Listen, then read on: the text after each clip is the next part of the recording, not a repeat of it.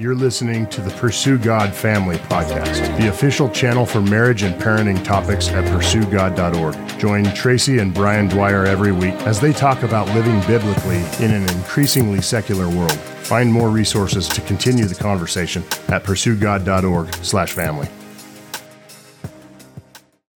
Okay, parents, buckle up because today we're going to talk about how to love a teen. And sometimes, Tracy, teens are unlovable. We love our teens, but they can be exhausting. Yeah, teens can drive parents crazy. You know, they come home from high school, they walk in the door, and you're all of a sudden your stress level, your stress level goes way up. And sometimes they're exhausting. But I mean, the truth is, look, here's what you need to know, parents. The truth is that love is the environment in which your teens will do what you want them to do. How about that? Yeah. How about that for a motivator? Like, if you're trying to help your teen to really, if you want your teen to listen to you and gain from your great wisdom, moms and dads, if you're tired of telling them to do things, asking them to do things, and they won't do, if there's this constant struggle in your home and you're wondering why it is, now it could be that your teens are just crazy and it's all their fault, but probably part of the problem is you need to work on creating the environment in which your kids will actually pay attention to you. Is that too cynical to say it like that, Tracy? No, it's not too cynical. I do think parents sometimes, when we talk to parents, I know times how I felt that your teenagers are the ones in control and they rule the home.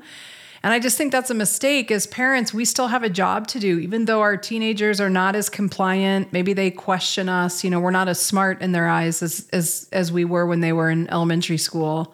But we still have a job to do, and we need to finish strong. So, yes, I do agree that the environment that we create, the way we respond to our teenagers, like we're the parents, we're the adults. So we can't let our teenagers A, dictate the environment, but B, dictate how we react to things. Because sometimes parents and our reaction to our exasperation with our teenagers is we act almost as immature or even more mature sometimes than our teenagers. And that's not good. Okay, so what do you say, Tracy? We get to some tips. We've got 8 tips for parents. And, you know, as always, moms, dads, if you're listening to this on a date night, driving to your favorite steakhouse or salad place, depending on who got to win, you know, where we're going for dinner tonight, you know, hit pause anytime you need to talk about this, to have a conversation about this and be honest about, you know, which of these things you're good at, which of these things maybe you need to work a little bit more on. Our first tip, Tracy, is to communicate openly. In other words, to let your teenagers express their thoughts and feelings. But some people are going to say, but that's the problem in the first place. I'm sick of them expressing their thoughts and feelings. That's all they ever do. And I want them to listen to my thoughts and feelings. I don't know. What would you say to that as a mom who survived the teenage years of a boy and a girl? Well, I think the difference is even the environment in which that's taking place, that it's not communicating openly when they come home and they're whining or complaining about things that happened at school, or you're asking them to do chores and they don't want to do it. That communicating openly is like you invite opportunities, like maybe you take your teenager out to their favorite restaurant, or you go on a walk, or you sit on the porch or whatever, and you have a purposeful conversation where you do invite your teenager, like, tell me about how things are going at school, or how's it going with your friends? You know, you were at someone's house over the weekend. How did it go? How did you feel? Kind of inviting those conversations and creating a safe place for your teenager to express themselves. So it's not happening in those heightened emotional states where your teenager's mad or upset about something and then you don't want to listen to them. Okay, so but what about the parent who says, this is exactly what I try to do. I want my teenager to express their thoughts and feelings, but they don't. They clam up. I know they talk to their friends, but they don't talk to me. Am I doing something wrong? How do I get my kid to open up a little bit more? Because that's exactly what I want. Well, one of the things that I had to do, because of my 2 kids, one was more talkative and open and the other one was not. And so what I had to do is create a different environment for Our daughter was the one that wasn't quite as communicative. She was really kind of shut down a lot. It was hard to get on the same page with her. I just started creating, like, she liked to cook. I've talked about this in some of our other topics before. And in doing something with her that she enjoyed, where maybe her walls were down a little bit, then I could ask some questions, and then we were just having a conversation, because it wasn't like she was under the spotlight, which sometimes I think teenagers feel like if we come at them too hard and too directly, they might feel like we're scrutinizing them. So if you don't really have that dynamic in place, that might be a good suggestion, is to, play a video game, go shoot hoops, cook with your teenager, whatever, do an activity that they enjoy, and then try to create some space for conversation.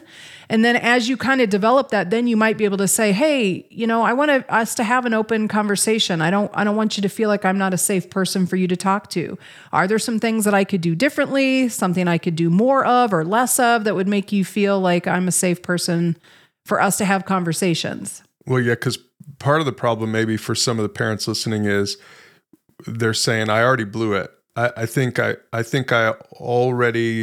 already an unsafe person for my daughter to talk to. So how do I build that trust again? How do I get that back? In fact, for some parents listening right now, if your kids aren't quite teens, good on you for listening to this before they hit those teen years, because a lot of the environment of love that you're trying to create for the teens, you actually you began to create when they were kids, right? So parents of kids, pay attention, because this is a good tip to know, hey, try to do all of these things early, so that by the time they hit the teen years, you've got some trust in the bank, right?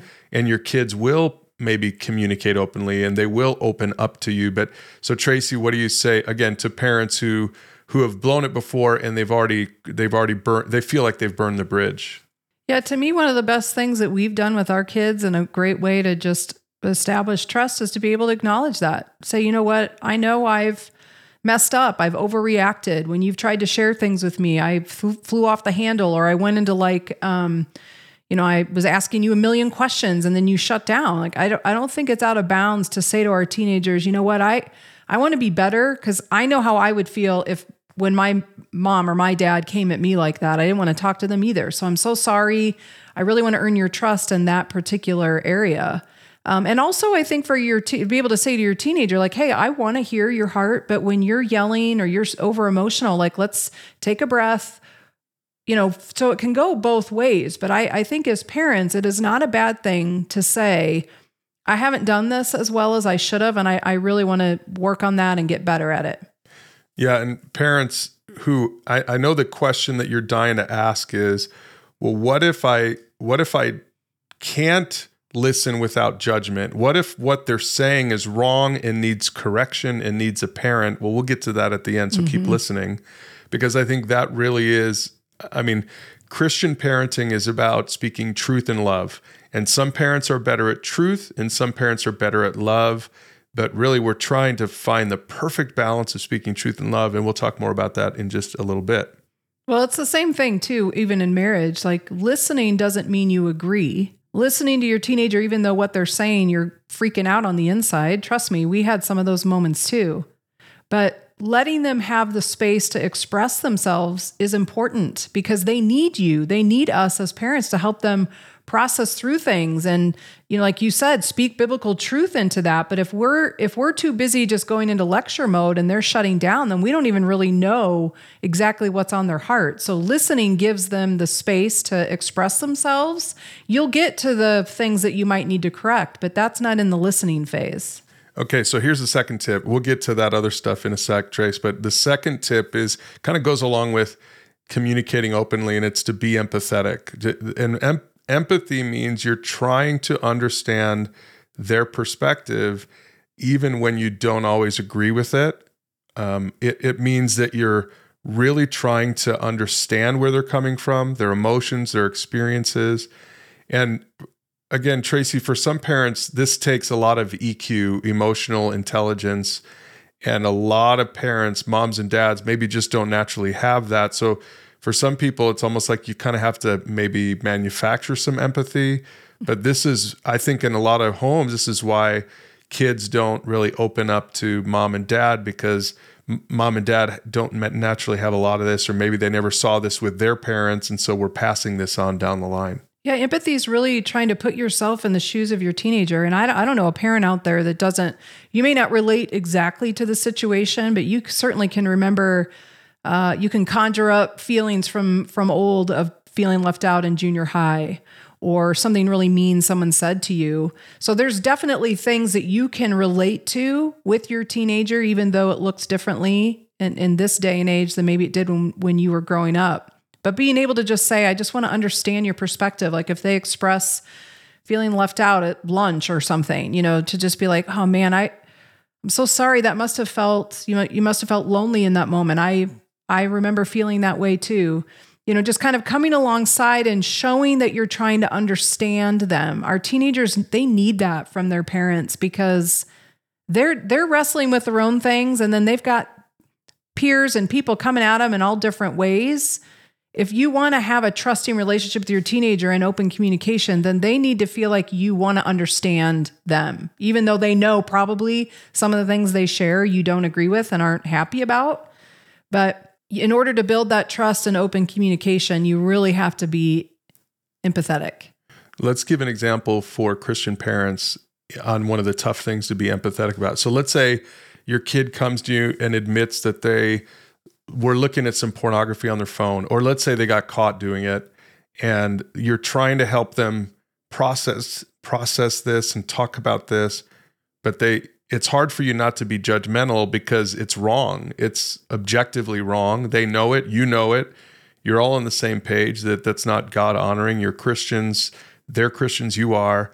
How can a parent, Tracy, in a case like this, how can you be empathetic even when it comes to like a sin issue or a habit that your kids want to break, but they haven't been able to break so far? Well, I mean, I think you can look at the emotion or the shame or the guilt or whatever you're seeing on your teenager's face as they tell you, like, hey, I was looking at some things again, or like you said, maybe in your home you have access to the phones and you've seen some things that they were searching. You certainly can relate to what that feels like when you feel ashamed or embarrassed or whatever, and just to be able to come to your teenager and be like, listen, I mean, I've had my own struggles in my own life of different things. It may not be about pornography, but bad habits that I've had in my life. And I know what that's like to struggle, and I want to help you with that. And I want to encourage you in this, and help me understand why that's attractive to you or interesting to you, or what was the first time that, asking questions, like what was the first time that you thought to do that? Why did you think to do that? How did that make you feel? Again, just trying to come to an understanding instead of just going right to that's wrong, you can't do that. Because as a parent, I know for us, like you're thinking, oh my gosh, like, pornography addiction is a rampant thing, and it destroys lives and marriages and all sorts of stuff. But as a parent, like we gotta just meet our teenager where they are. We don't need to go from 0 to 10 right away, but try and understand, like, why has that become a struggle for them? How did it start? How often? Why? All of those kinds of questions. Yeah, this is a good scripture verse for parents to maybe memorize and try to embody as a parent. In Romans 2:4, it says, God's kindness is meant to lead you to repentance. And so I think to me, that's kind of empathy. Not that God can empathize, because he doesn't sin. He doesn't understand sin. He doesn't know sin. He's never sinned. But he's still, I think God is gracious. I think in a lot of Christian homes in particular, again, this is that balance of truth and love, because you want to be truthful. You don't want to condone sin. You don't want to just say it's no big deal. But if you want your kids to open up to you about some of their struggles, it's helpful for you to be empathetic and try to reflect the kindness of God to your kids, to your teens especially, so that you can walk with them to victory in that particular area.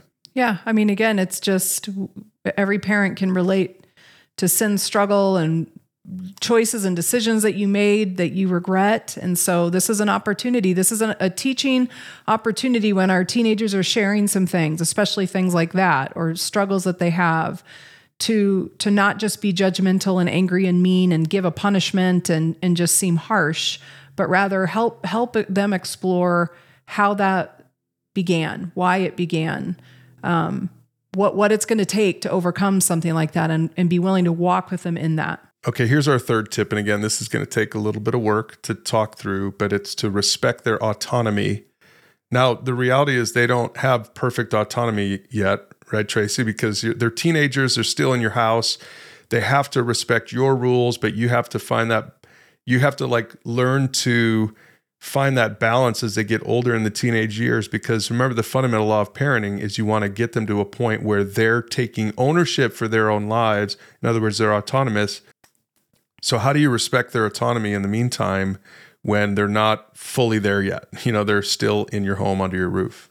Well, this is what's hard, because I think our natural inclination as parents is to stay focused on what it was like when they were in the middle years of elementary, where we set the rules, they obey the rules, and there's no debate. And now all of a sudden we have these teenagers that are naturally starting to develop their own identity and are figuring out who they are and how that works with peers and different things. And so as parents, we have to adjust a little bit and not micromanage our teenager on everything, like give them some freedom to make some choices. Certainly when they're 13, that might be, well, let's talk about your bedtime. Do you want it to be 10 or 10:15? It's not that you say to the 13-year-old, choose whenever you want to go to bed. And okay, you stayed up all night playing video games. Well, that's on you. I mean, there's a balance to it, but it's creating opportunities to give your teenager a chance to say, how about this? And then say as parents, you know what? Let's give that a shot. Let's see how we do. Let's see how that does for you, and kind of give them more and more ownership over different things. And of course, as they get older, the rope can be let out more as they're earning your trust in different ways. Yeah, and in the show notes, we'll put a link to the related topic called The Fundamental Law of Parenting if you want to learn more about that. It's fundamental, we think, to teach them to take ownership. But I think going hand in hand with that is to set clear boundaries, like you were saying, Tracy. So you still, as a parent, you still have to establish boundaries, rules, expectations. Again, they're changing as they get older, but I think what's unfair to kids is if you discipline them, but they didn't know what the rules were, or the rules were changing. So I think it's so valuable to be clear about the rules and then give them structure and security within the structure. And then sometimes you'll have to discipline within the context of that. Right. Like social media is a good example, or phone use is an example that, to talk to your teenager and be like, what do you think are the right boundaries of how much time you should be on your phone, where your phone should be at night? What social media do you have? Who has, what parents have access to see that? And kind of walk with your teenager to give them to say like, okay, that's fine. You want to have Instagram or you want to get a Snapchat, but here are the boundaries or the rules that need to be followed. And if we find that you're not following that or abusing that or fighting us when it's time to put the phone, on the charger in the kitchen or wherever in the common area of the home, and they fight you on that, then that's where some of those boundaries would be like, this is a rule that we talked about. You broke the rule. So the consequence is, you lose your phone. But what you're doing is in those things, you're teaching your teenager, instead of just controlling every single thing and saying, nope, you can't ever have a phone. Nope, you can never have social media. You're teaching and training them to learn those limits for themselves and the why behind some of the boundaries that you draw, so that when they turn 18 and are leaving your home and going off to college, they're not like all of a sudden the world is their oyster and they've learned nothing about boundaries or the dangers that lie there. You've been teaching them along the way so they're ready for that responsibility. And are you saying that we should, for parents, maybe this is a new idea for them, is that we're saying, let them be involved in setting these boundaries. Let them be a part of the conversation, especially for the older teenagers. I think so for sure. And you can even use, some of their friends, like I'm sure there'll be examples for our kids. There were plenty of examples of other kids in their lives that didn't have maybe some boundaries and got themselves in some trouble. So we were able to kind of use that as a teaching moment. But yeah, I think inviting your teenager more and more, and the older they get, the more you do it, where you're inviting them to be a part of that conversation. Because again, as we've been talking about today, you're lines of communication are open. You're hearing your teenager, you're listening to them, you're negotiating in some things, you're compromising in some ways. And in others, you're like, you know what, listen, I know as your parent, you may not agree with this rule, but we feel like it's important for your safety. And so once you leave our house, you could make a different decision. But it just kind of creates more camaraderie and teamwork, which goes a long way in building trust with our teenagers. So we're not just at odds with them all the time. So let's get specific with some of the boundaries we helped our kids set. I mean, one thing I think probably parents would say is, did you set a curfew for your kids? How would you answer that when our kids were in high school? Well, we just talked about it. What do you want to be doing past 11 or 12 at night? What are the options? What are your friends wanting to do? Are those productive things to be doing? What are the dangers to some of that? And then we just kind of negotiated with them. And thankfully, neither of our kids that wasn't really a major battle for us. But we didn't say hard and fast, when you're 17, you have to be home at 10 p.m. And there were sometimes like a school dance or something that we moved and said, like, that's okay if you come home at 2, because they'd earned our trust. We knew where they were, and they had, established with us that they were making good choices at that point. Yeah, I think some of their friends were surprised that we didn't. Mm-hmm. They were like, "Do you have a curfew?" They were like, "I don't know. No, I don't think so." And they were like, "What? You don't have a curfew?" And I think the reason is because, and if any teens are listening, this is a good thing to talk about with your parents, is because our kids earn trust. And we told them that early on is, hey, if you earn trust, the sooner you can earn trust and show that you can take ownership of your life and have autonomy and not misuse it, then the fewer boundaries we'll give you, because we trust that you're going to give yourself your own boundaries. Mm-hmm. Yeah. So again, I think inviting your teenagers into that, teaching, talking, training, that's all part of that fundamental law of parenting, that you're mentoring your teenagers to understand that once they're out of your home and out from underneath your care, that they've developed some safeguards for themselves. They've established some boundaries that they understand and have adopted and have owned, right? We've talked in another podcast about the renter versus the owner of your values, that you want to teach your teenager to be like, no, I agree with that. My parents have taught me this, and through conversation, through experience, I agree with that, and I own that conviction also. It's not just something I'm doing until mom and dad aren't looking. Okay, and if you want to learn more about that boundaries concept, we have a whole series on it. We'll put a link to that series in the show notes below. Tracy, the next one I think is important, and probably parents wouldn't expect this to be on the list, but it's to be a role model. And remember, we're talking about love. We're talking about creating an environment of love. And so what that means is not just toward your teens, but just in general. Like, are you modeling the love of God in your home toward people? You're watching the news. Are you modeling the love of God toward the people on the news that you're hearing about? Maybe somewhat of a different political perspective, or lives in a different part of the country. Do you model love? Is it truly an environment in your home where there's love, where there's real, like the love of God reflected to people all around? I think that's important for teens. I think too many teens, especially growing up in Christian homes, like they have this Christian judgmentalism. And again, I'm not saying that there isn't a time to judge. I'm not saying there isn't a time to speak the truth. We'll keep talking about this.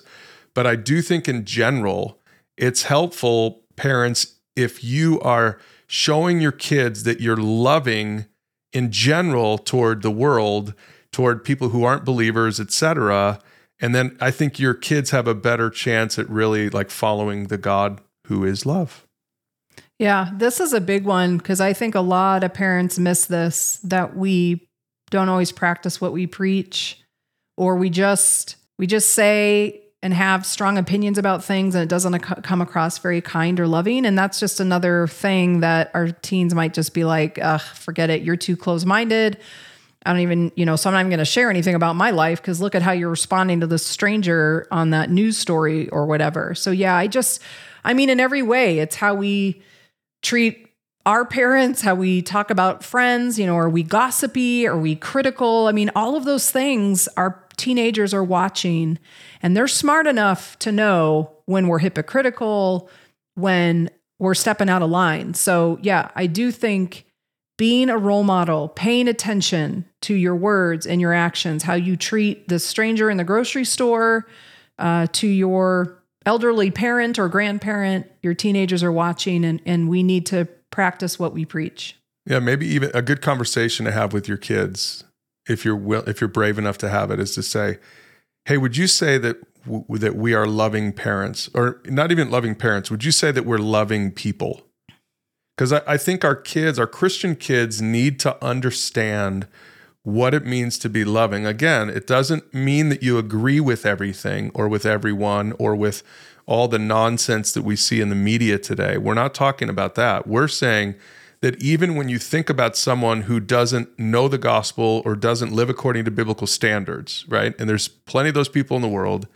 And I'm sure, parents, your teenagers have friends like this, or they're going to be working with people like this in their career as they grow older, as our daughter is, Tracy. Like our goal was to help our daughter take ownership of our values just like we do. Like we hoped that we'd be able to pass our values on to her. But man, it's hard to pass on traditional Christian values to kids these days, because they're getting inundated by this other message that love means everyone can just be whatever they want and do whatever they want. That's not a biblical concept. And so modeling, man, walking that balance where you're modeling just a real loving heart toward people, toward the world, even though you actually believe in the Bible and the standards in the Bible, right? That's a tricky balance. And that's one of our hearts with this podcast, is to help parents to strike that balance for themselves and then in their home, so that their kids could do the same thing.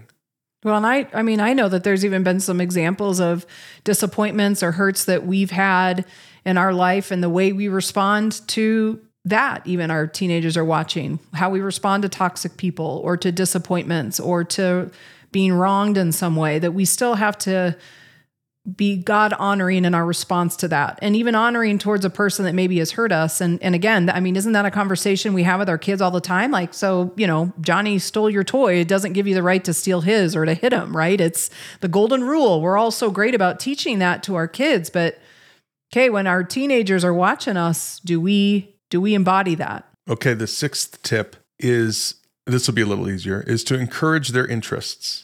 Okay. So this was a good one, Trace, because, our son, AJ, he loved basketball. And at a certain point, I realized one of the best ways for me to connect with him when he was in high school was just to go shoot hoops with him or shag the balls for him and help him practice his free throws or whatever. Like, figure out what they're into and encourage it, get into it with them, whatever.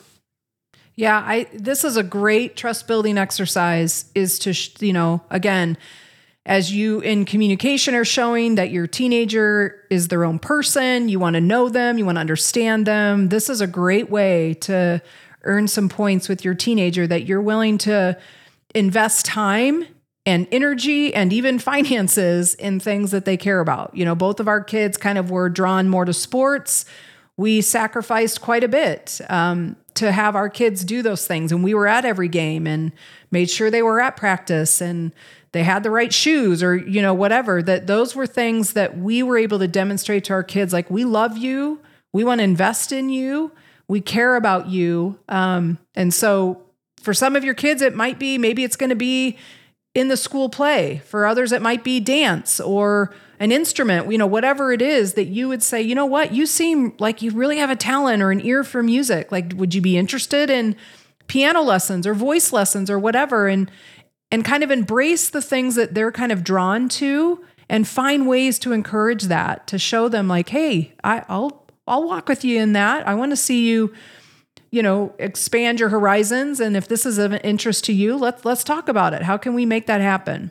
Okay, the last two tips, Tracy, are kind of where the rubber meets the road. So I want to spend some time on these two, so that, again, any parents who are listening and really want to be biblical parents. I mean, there's one way to talk about these last two things to the secular world, but we're going to talk to Christian parents about these last two things. And the first one, our seventh tip, is to offer guidance, not lectures. I think we talk about this in a couple of other places in our podcast. I'll put links to them below if you missed those. But so I think Christian parents lecture more than any other parent, because you feel like you have to. It's like you got to preach the sermon. The problem is if they're not interested in listening to the sermon, then you're wasting your time. Well, again, if you're always talking, you're not listening. And that's something that your teenager needs from you, because they are seeing themselves as their own person with their own thoughts and feelings. So if you're just kind of talking down to them and you're lecturing them and you're not listening, that's just going to make them withdraw from you more. So the better thing to do is ask questions. Say, hey, do you want my advice on that? That situation sounds stressful or hard. Do you mind if I offer an opinion on that? Kind of don't make assumptions that they even want to hear your opinion every single time, but offer the guidance. Like, go to the Bible and say, you know what, here's a verse that was helpful to me in a situation that I was in like yours. What do you think this Bible verse is saying? How could that be applied to your situation? So you're kind of guiding them. Again, you're leading them rather than just telling them this is what you're going to do and this is why. Yeah, I kind of got in trouble with AJ, our son, on this because toward the end of his high school years, I think he got frustrated with me not sharing too much, not giving him the answers he was looking for, because I felt like he needed to discover them himself. And I think he called me like Yoda dad, or it's like, Dad, I don't need Yoda right now. Like, I really want an answer here. And so it is a little bit of a balance. I think it's different with different kids, but for me, I am a preacher. So I do actually get to lecture to my kids on Sunday mornings. All through high school, they had to sit there and listen to Dad's lectures, but most of our listeners don't get that. They don't get to do that. So I think for some people, they're like, but I've got so much to tell them before they leave the home. But again, if the format of that is just like cramming your truth down their throat, like, read the room and see if they're really even paying attention. But I think the mistake would be to just not give any guidance at all. And that's not what we're saying. We're saying you do still need to give your kids guidance, but when they're teenagers, it's not going to be the same as when they were kids. Absolutely. Our teens absolutely need our guidance, but the measure should be not how much you say, right? But the way in which you do it. Because the goal is for your teenager to listen to you, to trust you, for them to trust that your heart is for them, that you're not just like, don't embarrass me, fall in line so I don't look bad as a parent. Like, really coming to them and saying, I want to help mentor you along. You need us. We've lived life longer. We have more life lessons, more wisdom. Let us help you, but do it in a manner that is not in condescension and lecturing them. Yeah, maybe a good question, moms and dads, if you're listening to this together, if you want to get into a good fight, you can answer this question: which one of us gives more lectures? Mm-hmm. Which one of us is better at giving guidance instead of lectures? And then, I mean, honestly, like, have the conversation and say, hey, help me with this, help me. Let's have a signal for when I'm lecturing, because depending on your kids might just roll their eyes, or they might just sit there quietly, but they're not really listening. It all depends on the temperament of the kid. And so sometimes mom and dad, you need to help each other out. Behind closed doors, you can be like, hey, maybe that was a little too lectury, Yeah. Well, there were times like we would kind of tap each other's arm or something if we were sitting next to each other, like, hold on, like, slow down. Maybe sometimes silence is okay because it gives your teenager maybe some space to think and ponder. But that's why questions are important, because that's inviting them into the conversation. Then you're going to know, are they listening? Because if you ask a question, they're like, what? I don't even know what we were talking about. Like, have a conversation. I mean, do any of us like to just be talked at all the time? No. I mean, we tune out. So use questions, be more of a guiding the conversation, but listening to them rather than just lecturing and saying everything that you want to say. And let me say to the dads out there, because sometimes I think this tends to be a dynamic in the home where the mom is more intentional with the kids. And so, maybe you have that conversation. You say, well, the mom's the one who lectures, but maybe it's because dad needs to get more involved. Like, is it in The Incredibles? Isn't it where she says, like, Bob, I need you to engage? Yeah. I think it was a long time ago, but that was a funny line to me. And I'm like, yeah, that sounds about right. Like, mom's engaged in parenting. She's all in. Again, this isn't across the board, but a lot of times this is the dynamic. And so maybe dad, you need to help mom out, or maybe it's the other way around. And if you can be more engaged to offer guidance, maybe then your spouse won't have to be doing the lectures all the time. So work together on that for the benefit of your kids. All right, Tracy, the last one is this. And this one's going to take a little bit of explaining because I think people could misunderstand this if we're not careful, especially in today's day and age. And it's to show unconditional love. To show unconditional love. And that's kind of a tricky thing, right? But here's what we're talking about is letting your teenagers know that you love them even when you disagree with their choices. Again, you can disagree with them, just like with anyone in the world. At work, you could disagree with someone and still love them. Same thing with your kids. You could disagree with their choices, but you can still let them know that you love them. So even when discipline is required, and discipline for a teenager looks different than for a kid, but sometimes discipline is still required, you should still do it in love. So Tracy, talk a little bit about unconditional love. Again, when it's related to a teenager, maybe for some parents, they're having a hard time really understanding that. Well, I mean, listen, your teenager, whether you agree with everything they're doing or saying or not, they're still a precious creation of the Lord and, of course, your child. And so being able to distinguish the difference between having love and care and concern and being the protector of your teenager can be different than the specific issue that maybe you're confronting. And this is hard, I know, for a lot of parents. And I know culturally speaking, I think there's a lot of parents that are just like, okay, well, the most loving thing I can do is just let my teenager say and do whatever they want. But that's not loving. That's not how God loves us. God gave us boundaries. God gave us a design of the way things work. So as parents, love isn't just do whatever you want, however you want, whenever you want, but it is a manner of saying, I love you.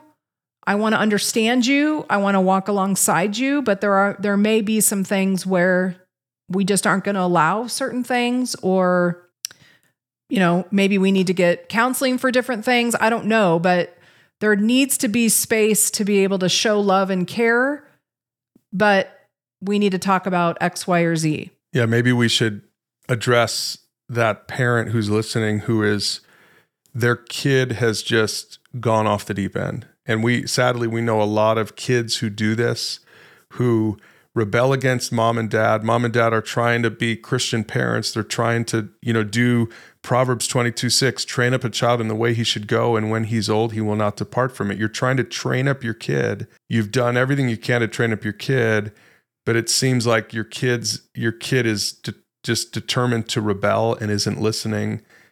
I mean, what would you say? That's a hard situation, but we know a lot of parents are in that situation. What would you say to that parent who's listening, who's saying, hey, look, I thought I was going to get something new today, but I genuinely tried all these things, not perfectly, nobody can. What would you say to that parent? Well, I mean, I think for people that I'm thinking of, I think asking for advice, seeking counsel from people is always important. Praying.